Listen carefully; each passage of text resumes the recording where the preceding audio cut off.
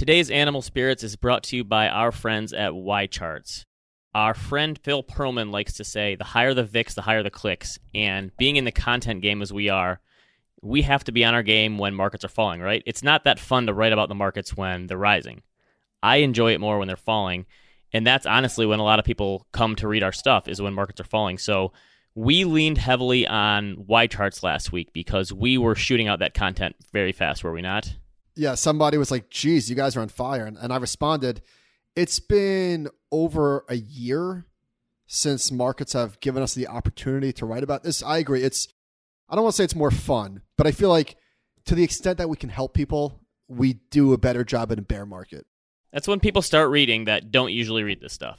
Right. And we leaned heavily on YCharts last week because they have a ton of historical data that we could use, present data we use a lot, and we're going to be using it throughout this episode, but they made our lives a lot easier because we had that data at our fingertips and much easier to use and share with each other on Slack for the stuff that didn't go out in client letters and all that stuff. So go to YCharts, tell them Animal Spirits sent you. They'll give 20% off of your initial subscription.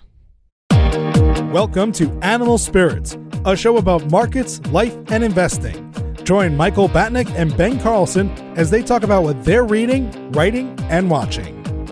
Michael Batnick and Ben Carlson work for Ritholtz Wealth Management. All opinions expressed by Michael and Ben or any podcast guests are solely their own opinions and do not reflect the opinion of Ritholtz Wealth Management. This podcast is for informational purposes only and should not be relied upon for investment decisions. Clients of Ritholtz Wealth Management may maintain positions in the securities discussed in this podcast. So, all right, last week was full of superlatives. Ben, I'm just going to rattle some off and interrupt me if you want to riff on any of them. Does that sound good? Hit me with it. Okay. So YCharts made a chart for us. The Wilshire 5000 fell $3.69 trillion in 5 days. Obviously, the dollar amount was by far the biggest fall ever. Not even close. Sentiment Trader was all over it last week. Hey, how many stories or tweets did you see, this hasn't happened since, or the first time this has ever happened, or the biggest or the longest, like a lot of stuff that hasn't happened before? Right. It was great. I mean, it's not great that the market's falling, but very rich for content. So Sentiment Trader does a lot of great stuff on this. He said, this is the fastest the S&P 500 has ever wiped out 4 months worth of gains after hitting an all-time high since 1928. Wow. This is another one from him that somebody else tweeted. Retail traders bought a record volume of put options to open last Friday. In other words, bears went all in, buying a record number of puts when VIX hit 50. Well done, bears. Now, we are recording this on Tuesday. We didn't do it on Monday because we wanted to sort of see where the market would shake out. Obviously, market was up a lot on Monday. I'm glad we waited because things are happening. Things are happening. Emergency Fed announcement. I rolled my eyes. Initial pop, we're giving it back. I feel like an emergency Fed cut, that's never a great idea, or it's never a good thing. I don't take this as a good thing.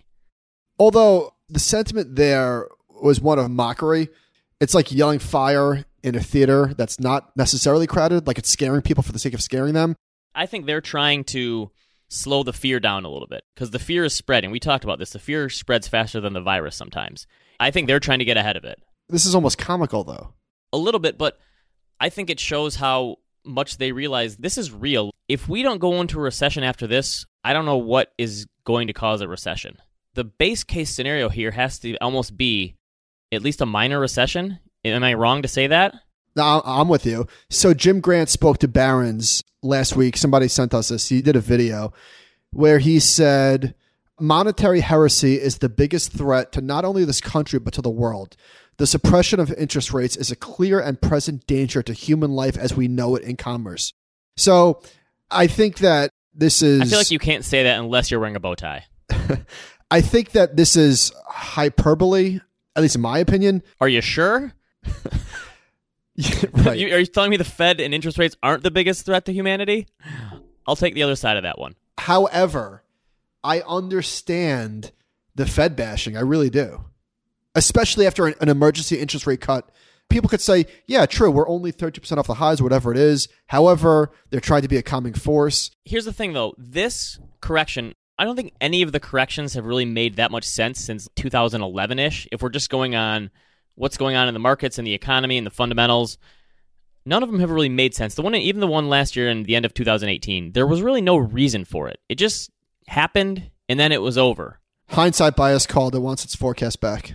But even at the time, we were saying, this doesn't smell right. This one right now, going down, even though we were down 3%, 4% last week, and then up 5% yesterday, this feels real to me. This one feels like this actually makes sense. So we've had all these people who say markets are broken and they don't work anymore and they're not pricing in XYZ. I think the market actually did a pretty good job pricing this one in and saying, okay, this is crazy. This could have a really big impact on the global economy. They looked at the revenue for the Macau casino. Someone tweeted this the other day, that it was down 97% or something. Somebody had a good observation. I think it was 87. Somebody was like, wait, who are the 13%? Huge degenerate gamblers, right? They're the same people that have been trying to put options trades on Robinhood the last 2 days. So this one actually makes sense to me. And I wrote here in our notes, this is before the Fed came in. A lot of what's going to matter in the markets is like how much is the stimulus we receive and when will it even matter? And there's a ton of emergency rate cuts during the financial crisis. They did one around the Bear Stearns, and people thought, okay, they cut 50 basis points, we're saved. I don't know that the Fed can really do anything but try to calm the fears a little bit with stuff like this.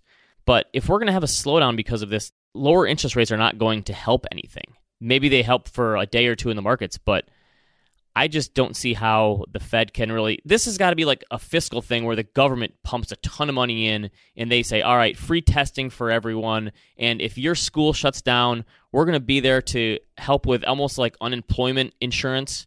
If you have to stay home from your job, we're going to help you out. Like, it would have to be something like that, I think, to stop this. From everything I can see, I don't see what lowering interest rates is going to do to help people. I think it had to be psychologically motivated. It's not going to do anything to the economy at this point. What do they take the Fed funds rate to from? Right. From everything, and again, I think the market reaction last week was legitimate and perfectly normal based on the potential slowdown this could cause. Again, we don't know exactly what it's going to be.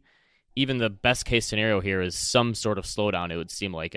But on the other side of that, this stuff happens, and I hate to be the context guy here, but I looked at it, and I think you did the same thing. I looked at intra-year peak-to-trough drawdowns going back to 1950. The average is 13.4. We reached 13, I think it was 12.7 on the S&P Hold on Friday. I'm an intraday guy. Always have been. Fight me. All right. I'm anti-intraday, but go ahead. Tell me why. I don't know. That's like people who trade levered 3 times ETFs, like you. Those are the only people who use intraday numbers. How far back do you have intraday going to? I feel like the data isn't that far back, right? Stock charts has gone back to 1970. Okay, that's not bad. All right. Either way, yes, point taken. What? So what are you going to say? That A, this is normal in terms of markets declining, and B, returns are higher after a drawdown, obviously? Yeah, so it's unfortunate to say this happens, and every time the reason is different, but when you say something like that, the response from people that I got was, yeah, but how many times did this happen when valuations were high and we're in a pandemic? And of course, every time is completely different. Unfortunately, the reason doesn't matter. Stocks tend to fall by a lot, and it happens on occasion. It's like every 1.75 years, we get a 10% correction at least. Did you just go 2 decimal places? Sorry. I believe you mean 1 3/4 years. Yes. Actually, using your lexicon. The real move, well, obviously the real move has been in stocks, but the bond market, holy moly. So rates have absolutely plummeted. And it's funny because 2 weeks ago when I was talking about refinancing my mortgage at 2 7/8, I was ecstatic. And last week I was like, wait, I'm not locked in, am I? You could go back to them technically and say, would you do that? Would you say, I could take my business elsewhere unless you guys give me a better rate? Would you do that? Nah, I don't feel like going through the process again. They may say you have to pay a little bit for it, but... Yeah. So rates have come down so much that Jeremy Schwartz shared a chart on Twitter. Percent of S&P 500 stocks with a dividend yield greater than the 10-year treasury. It's up to like 2/3 of all stocks. Now, obviously, the dividend yield of a stock can get wiped out in 30 minutes. But this is an interesting chart nonetheless. The one that you shared with me, I think Josh actually alerted us to this. The 30-year treasury is below the dividend yield of the S&P 500. This happened briefly in 2009. That was obviously rates falling, but also the dividend yield shot up to like 4% then. The dividend yield has been pretty static for a long time now. It's only like 1.8%. So people look at this through 2 different ways. On the one hand, you have investors who are like, wait a minute, why would I own long bonds? Like, obviously, stocks are more attractive here. But people that are buying the 30-year treasury are not necessarily they're not holding it for 30 years. Right. And at this point, it's basically a momentum play in long bonds. But we talked here a few months ago Here on this podcast? On this podcast, and I don't mean to call you out, but we were talking about could rates go lower, and you laughed at me and said no way. And I said it's going to happen. What? Proof? Where's the proof? I'm going to go back and I know you did. I'm going to go back and find it. I know you did. Okay, go through the archives. I dare you. And I said I think it's going to happen in the next recession.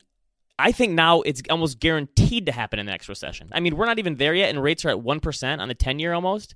Well, you know what I said. These rates are going negative. What? Excuse you, sir. Rates are going negative? Interest rates on U.S. Treasuries are going to go negative in the next recession. Timestamp. That's unlike you. I usually do not say this stuff, but how much further do they have to go?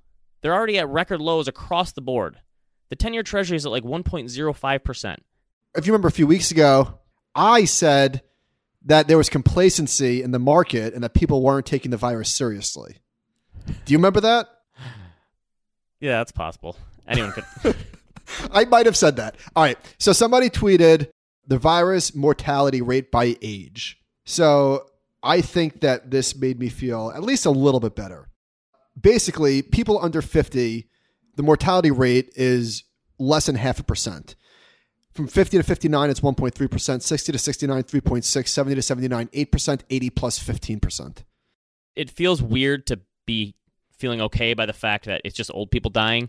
But I think the point is this isn't like the 1918 case where people in their prime were dying. Unfortunately, it sounds like it's a lot of elderly people who already had poor health conditions, but that doesn't mean it can't get worse. So Bill Gates wrote a piece about this, and he talked about how this is just modeling out the numbers. This is somewhere between 1957 and 1918, which I don't even know that much about the 1957 version.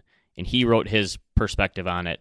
And apparently he and his team have been they've been worried about something like this for a long time. And he says it's possible this is a once-in-a-century pandemic. So really, I don't take Bill Gates to be someone who puts out statements like that. He didn't say it is. He said it's possible. So again, I don't think this is like the Fed cut rates and everything's going to be fine. The crazy one to me is like trying to go through and figure out, okay, what are the biggest pieces that are going to get slammed? And when I looked at the stocks last week, tourism is the big one. So I found the OECD has some data of, I was trying to figure out how big is tourism as a percentage of GDP for some of these countries. And I found it on OECD data. It's from like 2017, but it's still pretty close. The United States, it's like 3%. France, it's over 7%. Australia, it's 3%. Spain, it's 11 or 12%. Switzerland, it's 3%. Where's Italy? Germany, it's 4%. I couldn't find Italy on here, actually. Japan, it's only 2%. Mexico, it's like 9%. So small numbers, but not insubstantial. And I looked at the numbers. The cruise ship carriers are all down 40%. Carnival, Royal Caribbean, Norwegian. I got an Instagram ad the other day for 70% off cruises at Royal Caribbean. What do you think about this pair's trade? They're going to need to take that to 100% for people to go. Okay, I buy a cruise 18 months out for like $300, and I short the stock. Is that an arbitrage play? A relative value? I think what a lot of people are going to do here as investors are look for these situations where there's been huge carnage and try to get ahead of it and either pick the stocks or get out of those areas. And I think that's just going to be really hard to do because I think the expectations on this stuff are going to change on a daily basis. So you asked a question about people canceling their vacation. I am supposed to be going away March 19th. So we're 2 weeks out. Haven't been away. My wife and I are going away without the babies for the first time since we had babies. And we're going. At least that's the plan as of today. And you're going somewhere nice. We're going to Nassau. Okay. Thoughts and prayers? We're going away in April to Florida. I don't think we have any plans on canceling just yet. Wash your hands. Bring some of the hand sanitizer with you. I don't know. What else do people say to do? I don't know. I appreciate that. So, I don't know. Some of my favorite stats last week came from Eric Balchunas and Tom Sarafagas. They just did some great work. So let's get into some of these stats. Some of these might be stale, but we're going to go through them anyway. VOO took in over $1 billion, while Vanguard as a whole took in over $3 billion during the worst two-day decline in the market since 2008, with 57 of their ETFs have taken in cash in the past week. Wow. Here's another one. Vanguard ETFs smashed their inflow record with $25 billion in February, with 6.4 of it coming in the last week. So people who are worried about index funds and ETFs crashing the market, they held up really well. They showed 1 week flows way out of State Street and iShares, all into Vanguard. And then this was great. Turnover market share for the week of February 28th. And State Street had 43% of the turnover. iShares had 26%, Invesco 9%, Vanguard just 7%. So Jason Zweig wrote a kick-ass article basically showing that institutional investors are more likely to sell than individual investors when there's a large stock market drop. And the irony is rich here because it's always like the pundits and the professionals that come on and say mom and pop are panicking. And they were the ones who were buying this. It was the professional. Honestly, that's what it's always going to be. The professionals are the ones who move the markets. So it's these algorithms or hedge funds or big-time institutional traders. Those are the ones that are moving the market, not mom and pop, which is now used as a derogatory term. Maybe it always has been. Here's a good one from Nate Gerasi. And so this is, you would think the regular S&P 500 ETFs would be okay, but everyone always says, well, what about the places where you can see an illiquidity mismatch? So high-yield bonds. He looked at HYG and JNK, which are the two biggest high-yield bonds, and those are the Spiders and iShares high-yield bond market. HYG lost nearly 30% of its assets, and JNK lost 15% last week from outflows, and those markets were completely fine. And that's all professional money. Yes, so there wasn't a huge liquidity mismatch because the ETF underlying hedgers basically did their job, and so there was huge selling of these ETFs, and everything was fine still. It wasn't this enormous thing where you saw these dislocations in the markets, and that's why I said, again, I think this sell-off has actually been relatively orderly, and it seems to make sense so far. Like, we haven't had an ETF flash crash type of situation, and I think it's been kind of orderly, and if it continues to go down from here, I think it's going to... You and I talked last week, and we've mentioned this on past bear markets, you're going to see these face-ripping rallies, and of course that happened yesterday, the 5%, and that makes sense too. Those are going to happen as well. You think, since you're giving predictions, do you think we saw the bottom? That is beyond me. 40% chance? Did you just say that is beyond meat? No, that's beyond me. I would not say that. You know, the funny thing is that when stocks start falling, people say stuff like, gun to my head, like that's really good I say that. investment analysis. Well, gun to my head, of course, gun to my head, probably not. I mean, this is going to take a long time to play out. TVIX to your face, what happens? Yeah. So they did a survey of the Vanguard investors, and this is one we can get behind. But I guess, who would have thought that Jason said mom and pop are actually steadying the decline, perhaps, with all their buying? All right, so among those individuals that were surveyed, which is around 16,000 individual investors, 60% of them forecast one-year returns between 0 and 6%, which is, again, a rich irony that they have more realistic expectations, whereas professional investors almost always are 8 to 10%. Right, they're way below what you'd get from like the pension funds. Every pension fund is at least 7% and up. Yeah, so I think, I've said this before, Vanguard has probably the most well-behaved investors of any investment firm there is. Well, speaking of well-behaved investors, did Luke time the top of the market with that piece on Reddit users? That feels like a long time ago. The top of the market, the all-time high, was 10 days ago. Does that not feel like it was a year ago? Last week feels like a year ago. Because the news flow just continues to happen, and I think it's probably because people pay more attention to when markets are going down, and this is true for us too. People say ignore the noise when markets are going up, and then when they fall, everyone pays attention to all the noise, and you want to get this like illusion of control.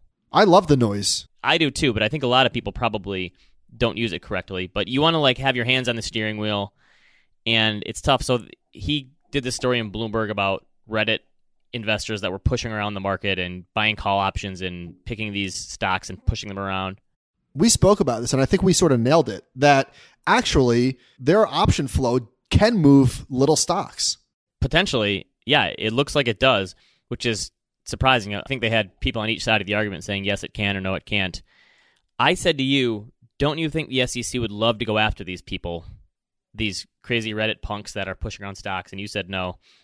So I have a story from a friend in college. No, wait, hold on. I want to hear your story, but I just said they're not going to waste their time with somebody with a $3,000 account. That's all. They have limited resources. I think they would love to make an example out of these kids, assuming they're kids. So my friend in college had like no money. We were sophomores at the time, and he, in the summer, started going to penny stock conferences at hotels. It was like a Marriott. So this is 2001 one probably. And he got subpoenaed by the FBI because he was on Yahoo Finance message boards pumping up some of these penny stocks to then sell them for a profit. And he got brought in front of the FBI for a case. He was obviously part of a bigger sting because I think whoever gave him these ideas was the big ringleader, and he was just brought in. But he got put on the stand, and his lawyer told him that he advised him to plead the fifth. And so he got asked 117 questions, and he had to plead the fifth 117 times. And basically still has it on his track. He works in the finance world, but still has this on his long-term track record that he. What is on it? What does it exactly say? I don't think he can work in like the financial services industry. And he was like a sophomore in college, and we were at the time going like, why would they care what this kid did in a Yahoo Finance message board? And he probably has like $1,500 on his stock or something. So Robinhood was down yesterday. And it's down again today, apparently. I think Goldman should buy them on the dip here. Don't you think? They could get them at a lower price. But this, for a few hours, I think I tried to log into Vanguard on Friday, and it was down for 20 minutes maybe. I have a Robinhood account, and I made a comment yesterday on Twitter saying, listen, if your brokerage firm being down for a few hours is going to meaningfully change your financial life, then maybe you're taking too much risk. It's such a dad tweet. Yeah, that maybe it was too much. And my point was like, listen, not just to belittle young investors, but this happens. This is like the same thing in the flash crash of 1962 where they were trying to put in orders 3 days later or something. Unfortunately, this happens when people are trying to panic buy and panic sell. But now that this has bled over into day 2 for Robinhood, a whole day and maybe a half, this is not a good look. They're going to lose a lot of customers from this. I actually am a customer, and I have money there. I've tried to get in the last few days, and luckily I didn't really need to move anything around. But when things are based so much on trust, they built up this trust with a younger crowd, I think, and that they were anti-establishment. Guess what? If you're anti-establishment and you can't get your technology right for whatever reason, that's not a good sign. I don't know how they make this right, because they said, let us know if it's impacted you on an individual basis, and we'll make it right. How are they going to do that? Well, I was going to go buy options on Tesla yesterday, and it was up 12%, and I missed out on $10,000 or whatever it is. I don't know how they make that right without the counterfactual being there. Sounds to me like they're going to have a lot of angry customers, and I don't know how you gain that trust back. So Morgan tweeted this. Maybe they'll give free unlimited leverage to everyone? I don't know if he was talking about Robinhood, but I can't remember. So Howard Marks put this in a memo.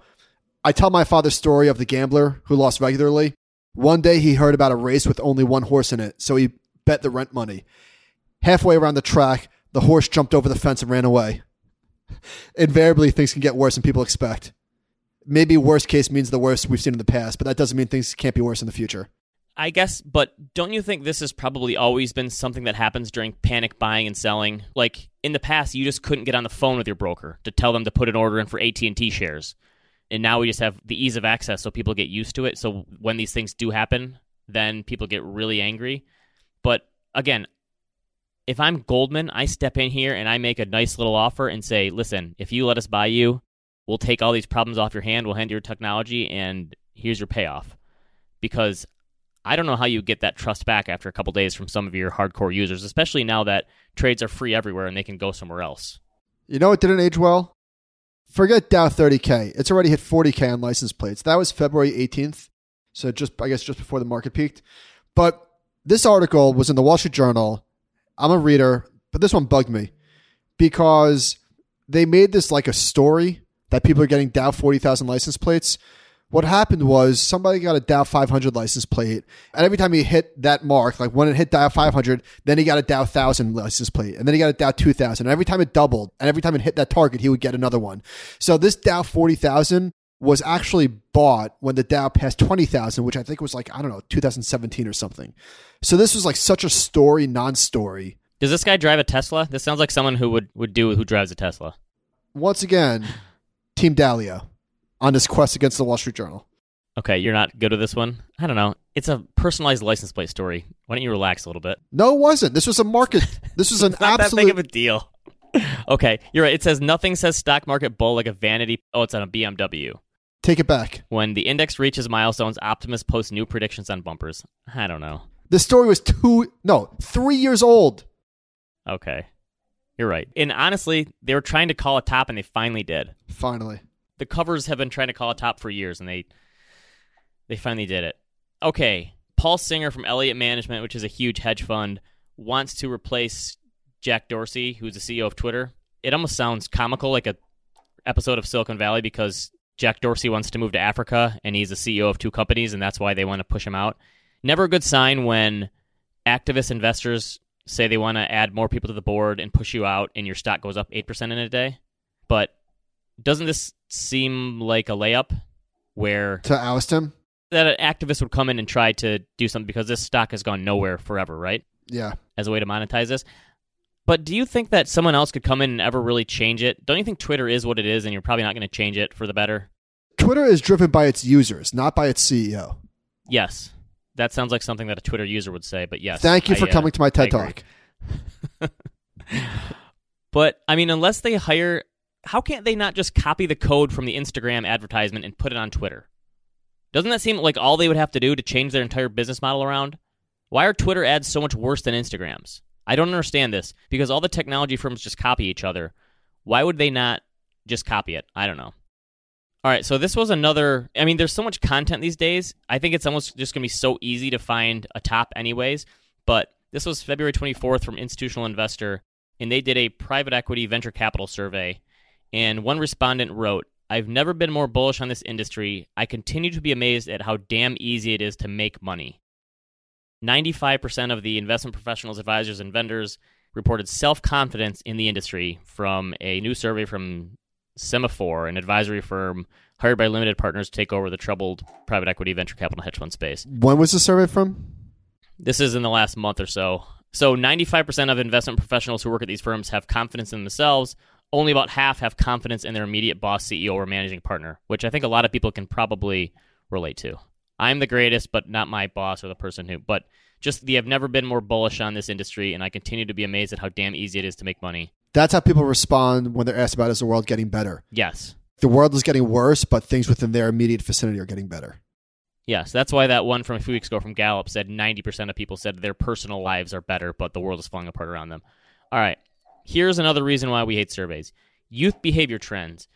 So this is 9th graders, 14 to 15-year-old from 1990 to 2017. And they asked them, how much do you watch television, had sexual intercourse, used marijuana, played video games, tried smoking, or drank alcohol. And everything but using video games has gone down since the 90s, and video games has gone up. So here's why I don't believe this. In the past, here's maybe a crockpot theory. In the past, there was no social media to hold you to Did you say crockpot? Yes. Isn't it crackpot? Is it? A crockpot is what you use to... That crockpot is how I cook my meat. Yeah, well, take that with a grain of sand, I guess. All right. That was one on me. In the past, you didn't have social media to hold you accountable for the things you said. So you could say, like, yeah, I've got a girlfriend. I met her at camp. She lives in Canada. And no one could call you on that because there's no social media to look at it. And yeah, I went out drinking with my buddies over the weekend. We had a great party, and no one could call you on it. Now, everything you do is on social media 24 hours a day. So don't you think in the past, if people did this stuff, they were just lying about it, and now maybe they're telling the truth? Or vice versa? I don't think that this is something where kids are all of a sudden becoming more well-behaved just because they're staying inside and playing on the internet.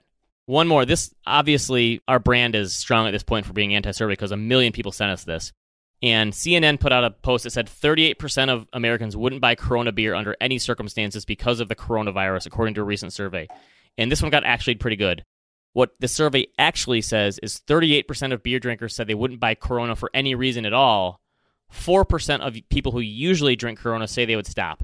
And I don't know what's worse here, the fact that they got the survey results wrong, or the fact that 4% of people who took the survey actually think stopping drinking Corona makes sense because there's a virus called the coronavirus. Tough to choose a loser here. Yes, it's all of us. Okay, we talked about this last week. I looked at the spreads between mortgage rates, and so I was trying to figure out spreads between mortgage rates and what specifically? So mortgage rates in the 30-year Treasury. So I tried to figure out what is the relationship. We tried to figure out, is there a floor under mortgage rates? And maybe I was probably wrong about this. So mortgage rates track Treasury bonds pretty well, but the average spread between the 30-year mortgage rate and 30-year Treasury bond is 1.7% since 1990. But it ranges from 0.9% to 3.1%. Did you make a chart? Yeah, it's in here.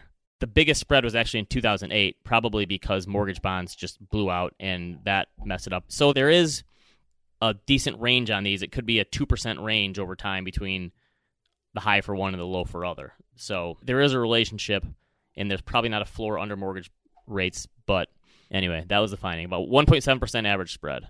I like this. Somebody said, the feds release daily what the rates are, and everyone who lends has the same rates. If you see a sign at a bank that says we have the lowest rates, this is not true.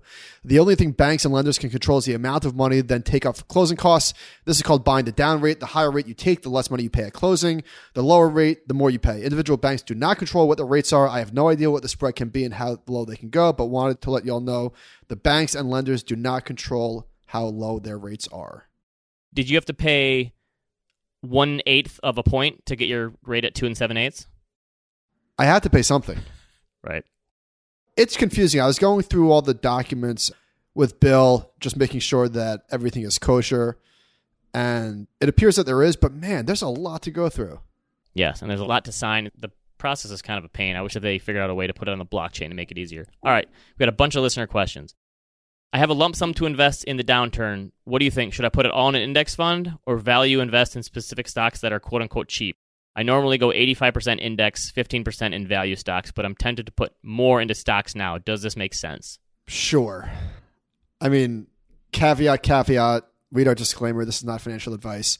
The reason why I say sure is because value stocks, however you define value, it doesn't matter, have gotten absolutely decimated. Energy stocks, oh my God. Retail stocks, anything that has been performing bad recently, all the value stocks just got hurt even more last week. So if that's what you normally do and you want to over rebalance into value, by all means. That's the thing. You could probably find more broken down stocks that are individual than the market. So a lot of the stocks that you've been tracking are probably down more. The problem is, let's say you put money into some of those and they continue to get hammered and go down more. Then eventually you're going to want to average in again and average in again and average in again. So what? Have you heard of Robinhood? Infinite leverage? Okay, that's fine. I would just be wary of going too far away from your typical percentage and plan because you probably get tempted to keep buying, and guess what? Some stocks don't come back. True. So I would just set some parameters on it so you don't continue to buy, and what is it Paul Tudor Jones said? Losers average losers.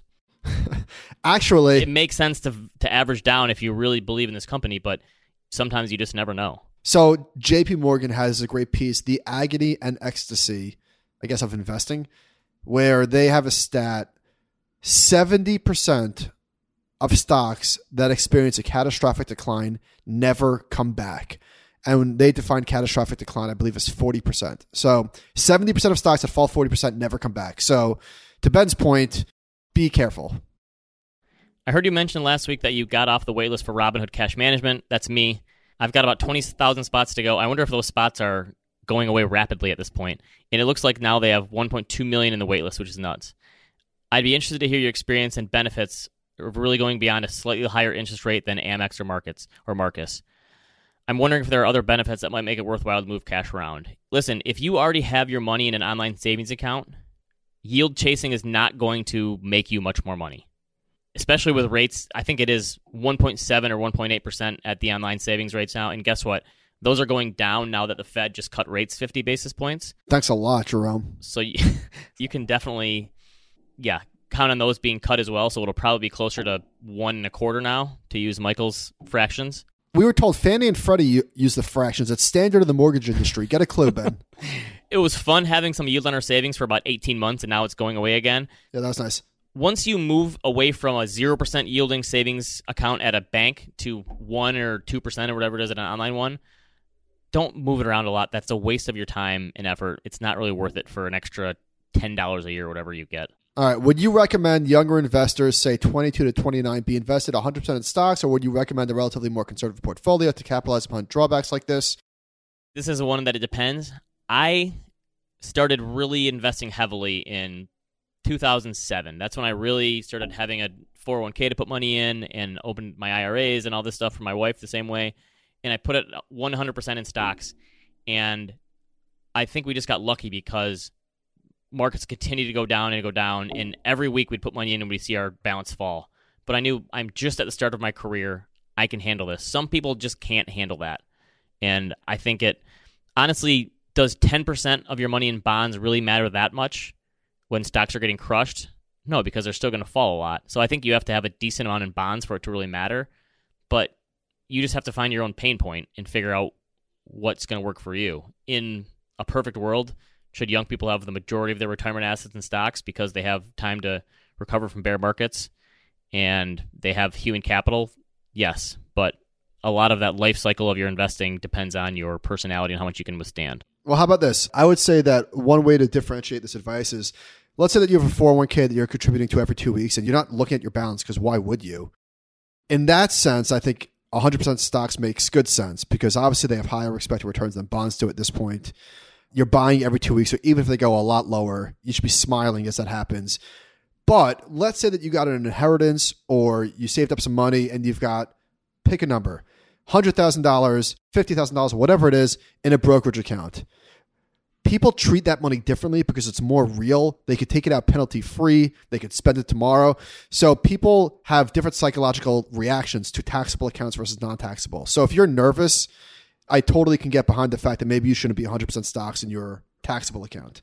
Yeah, I think you feel almost more secure when it's in a retirement account and you just know you can't touch it or you shouldn't touch it. All right, here's a simple one. What if you invested a lump sum in the NASDAQ on March 10th, 2000 at the peak of the dot-com bubble? Ben, did you write a post about this? I wrote something similar. I wrote how in late 99, early 2000 was probably the worst entry point in the history of the stock market for the U.S. investors, and I think it's probably going to be the worst 30-year return ever at the end of this decade. But I looked at it, so YCharts has a feature where you can see what the growth of $10,000 is, and in the NASDAQ composite, and this is without dividends, but they don't pay much in dividends anyway, $10,000 would grow now to roughly $18,000. And so you're underwater for probably until, call it, 2015, actually. So the break-even on that one for the lump sum in the NASDAQ was tough. Well, who puts $10,000 into the NASDAQ in 2000 like an idiot? Right. They should have invested in the Amazon IPO 3 years earlier. Duh. I don't know what they were thinking. Okay. If you could borrow at 0%, would that change if you prefer a 15 or 30-year mortgage? So Jake asked this to us, and this is a really good way to frame it. And there is definitely no right answer here because on the one hand, to me, what was so attractive about the 15-year is just the idea that I'm going to have my mortgage paid off in 15 years. That gives me a huge shot in the arm. I feel so good about that. On the other hand, if the money is literally free, why wouldn't you spread it out over as many years as possible? So personally, I think I would still go with 15, but I'm not positive. So to you, it's not as much about having it paid off, it's the interest expense. That's your biggest concern. Well, Jake is saying if it's 0%. I know, I'm saying for you right now, the biggest reason you're going from a 30 to a 15 is because you're worried about the interest expense. Because it's a humongous, correct. Right, you wouldn't have to worry about that interest expense if it was 0. Correct. Yeah. Well, what would you say? Would you take the 30 years or be done in 15? We can probably figure this out next week when mortgage rates are at 0% because the Fed is just going to keep cutting. So maybe this will be a real thing in the next recession. Nailed it. All right. Before we get into recommendations, we just wanted to mention we talked to this new startup called Get Shuffle app. And we've never had transcripts of the podcast before because we couldn't find a good one we liked. And we just frankly didn't want to pay for it because maybe we're just too lazy to look into it. But this startup came to us and they have a cool idea where they have all of our podcast episodes loaded and you go through and they have the transcripts and you can highlight a part of what we said, and I think it's a 60-second clip. And when you highlight it, it immediately is turned into a little video clip that you can share on Instagram or Twitter. And we'll include a link in the show notes, but it's a pretty cool idea. And the video is transcribed as well. And the video is transcribed as well. It's very easy. And we just didn't want to do any of the work on our own for this. And we've had a lot of people ask us over the years for transcripts of the podcast. So now this will be available through Get Shuffle, and we'll put a link in. Also wanted to mention there's an Audible version for my book now. People asked about that too for Don't Fall For It. And they finally lowered the price for me. People at... Air quotes. Many people are asking. Many people are saying it's the greatest book ever. They finally lowered the price too. When they set the price... And this happened to you too, I think. We never really asked how much they're going to charge for this book because we figured for a book it doesn't really matter. But they charged like $28, which kind of made me mad. But at the end of the day, I didn't really think about it that much, and a lot of people got really upset at me for that, even though it was out of my hands. And they lowered the price this week to like $16 or $17. So if the price of my book was holding you back before, it's lower now by 40%. It's in a drawdown. It's under the 200-day moving average, approaching the Fibonacci something. So anyway, wanted to mention that. All right, what are your recommendations? Judd Apatow on Conan was so great. You turned me on to that. I think that's my favorite podcast right now. He's great. He's funny. He gets serious. I like it. Goodnight Moon is growing on me. And that's a big turnaround. Not because I liked the book, but I like that when I read it to Kobe, he knows that it's goodnight. Okay. Big on Duck and Goose in our house lately. Don't know that one. Okay, it's a series, but there's a million book series. Honestly, don't you think the two of us could write a children's book? I think so. You rhyme words with bed or night, and they make no sense, and you draw some animals. Do you know the book No David? No. All right. Okay. I am sad to say I recommend pet insurance. My sweet, sweet Bianca needs surgery. She can't walk, and it's heartbreaking. So we do have pet insurance, but we don't have the top plan. Hips or knees or something? It's a ligament. I don't think it's an ACL, but she can't walk, so I'm like picking her up in it. And she's a boxer. She's a big girl. It's pretty much impossible to leave the vet without like a $2,000 bill, is it not? So this is, I don't know, probably like $6,000. Anyway, so I didn't have the top of the line plan. I had like the middle, so they'll cover some of it, not all of it. If you have a big dog particularly, I do recommend pet insurance. So I'm glad I had some, but not the top of the line. Okay, lastly, there's a show on Netflix called Love is Blind. I'm not a huge reality TV guy. My wife watches every Bravo show, all of them. Huge Bachelor fan. My wife was big time into Love is Blind this past week. Did you see it? Watch it with her? It was one of those things where I was on my computer as she was watching, and I found myself looking up a lot and asking her questions and watching. So I watched for like a half hour. So Love is Blind is basically The Bachelor, but it's blind dates. So people speak to each other through a door that you can't see them. And they fall in love in like 3 days, these people. And your knee-jerk reaction is to say, oh my God, these people are so crazy. But they're not crazy. They're people. And this is so predictable that this is going to happen. So it's like the best social experiment I've ever seen. I've only seen 1.5 episodes. I don't even know that I'm going to continue to watch it, but it is very compelling. I just wrote a blog post for you. Why Love is Blind is like owning stocks. I fell in love with Tesla in 3 days. Right? Oh, lastly, I wanted to mention two things. We're doing The Founder for the Rewatchables next week. Stick around for that. I'm reading The Hot Hand, The Mystery and the Science of Streaks by Ben Cohen. He's going to come do a video with Josh and I. And this is one of those rare books that has gotten better as the book went on. Does he believe in it or no? Give me a yay or nay. It's a little bit more nuanced than that, Ben. No spoilers. I feel like people who don't believe in the hot hand have never played sports before. That's my take. I am a hot hander. The hot hand definitely exists, and you cannot convince me otherwise. Data cannot change my mind. I'm a hot hander. But he talks about the mystery and the science of streaks in other areas of life. So, like, did William Shakespeare have the hot hand? I don't know. That's interesting. Yeah, that's not a bad idea. Did Michael and Ben have the hot hand as the stock market was falling last week on their blogs? Maybe. Hell yeah. All right. 2 docs. I watched the Taylor Swift doc on Netflix. I got to say, I kind of enjoyed it. My 5-year-old really likes Taylor Swift and Katy Perry. And I got to say, I have a better appreciation for pop music now that I hear the same songs over and over from them. Taylor Swift is not bad. I kind of like her music. Who said she was bad? I mean, a lot of people hate on her, don't you think? I guess. I mean, she's one of those, I think that just happens when you get that famous. But her doc was actually pretty good. It was interesting the fact that she's probably one of the most accomplished artists in the world right now. But she talked about the fact that if she ever tried to have kids, it would be impossible to do because she already has her life planned out 18 months in advance in terms of putting out CDs or albums and going on tour, and it would just be impossible. It's interesting to see that hard-charging lifestyle when she's already accomplished so much. On the other hand, Craig Kilborn was on the Rosillo podcast last week, and he was former SportsCenter anchor, one of my favorites from the late 90s. He was only there for like 3 years. Then he moved on to do The Daily Show, which was The Daily Show before Jon Stewart, so before it became a political show. And I actually used to love that show. He did the 5 questions. And then he moved on and he took over The Late Show after David Letterman and did that for a number of years. And then he basically just went away. And I think after he did Old School, his minor appearance in that, he hasn't really done anything since except start an Instagram account. What does he do? They were trying to get to it, and he basically said, listen, my only goal in life was to host a late night show, and I did that, and I didn't want to do it anymore, and I made enough money, and I decided to just walk off into the sunset.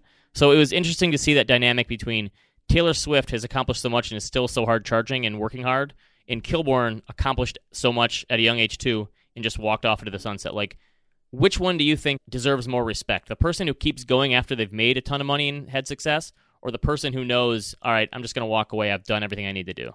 Well, obviously the latter. You think so? I think that's a personality thing. Like, you can't really choose that. It's in your DNA, right? Definitely. The person that made it and keeps going is so type A psychotic that they will never be satisfied. I don't want to say it's sad, but it almost is a little sad. I almost felt sad for her. Man, this person has accomplished so much, and so much of her life is still tied into this. And yeah, but I think that person who is still hardworking and hard charging is the person who is probably more revered in society today, wouldn't you say? Yeah. Kilborn is, everyone's like, what happened to him? So anyway, that was an interesting dichotomy there. Anyway, all right. Like we said, founder next week, stocks higher or lower next week from here. Oh, don't hold me to it. How about Unch? Stocks will fluctuate. How about Unch? I don't know. I just think this is not going away. That's all I have to say. That doesn't mean stocks are going to get crushed. I'm not letting you off the hook. What does that mean? It's not going. Whoa, wow. Big claim. You don't think the coronavirus will be away next week? I'm just saying the overreaction to it is going to continue for a long time.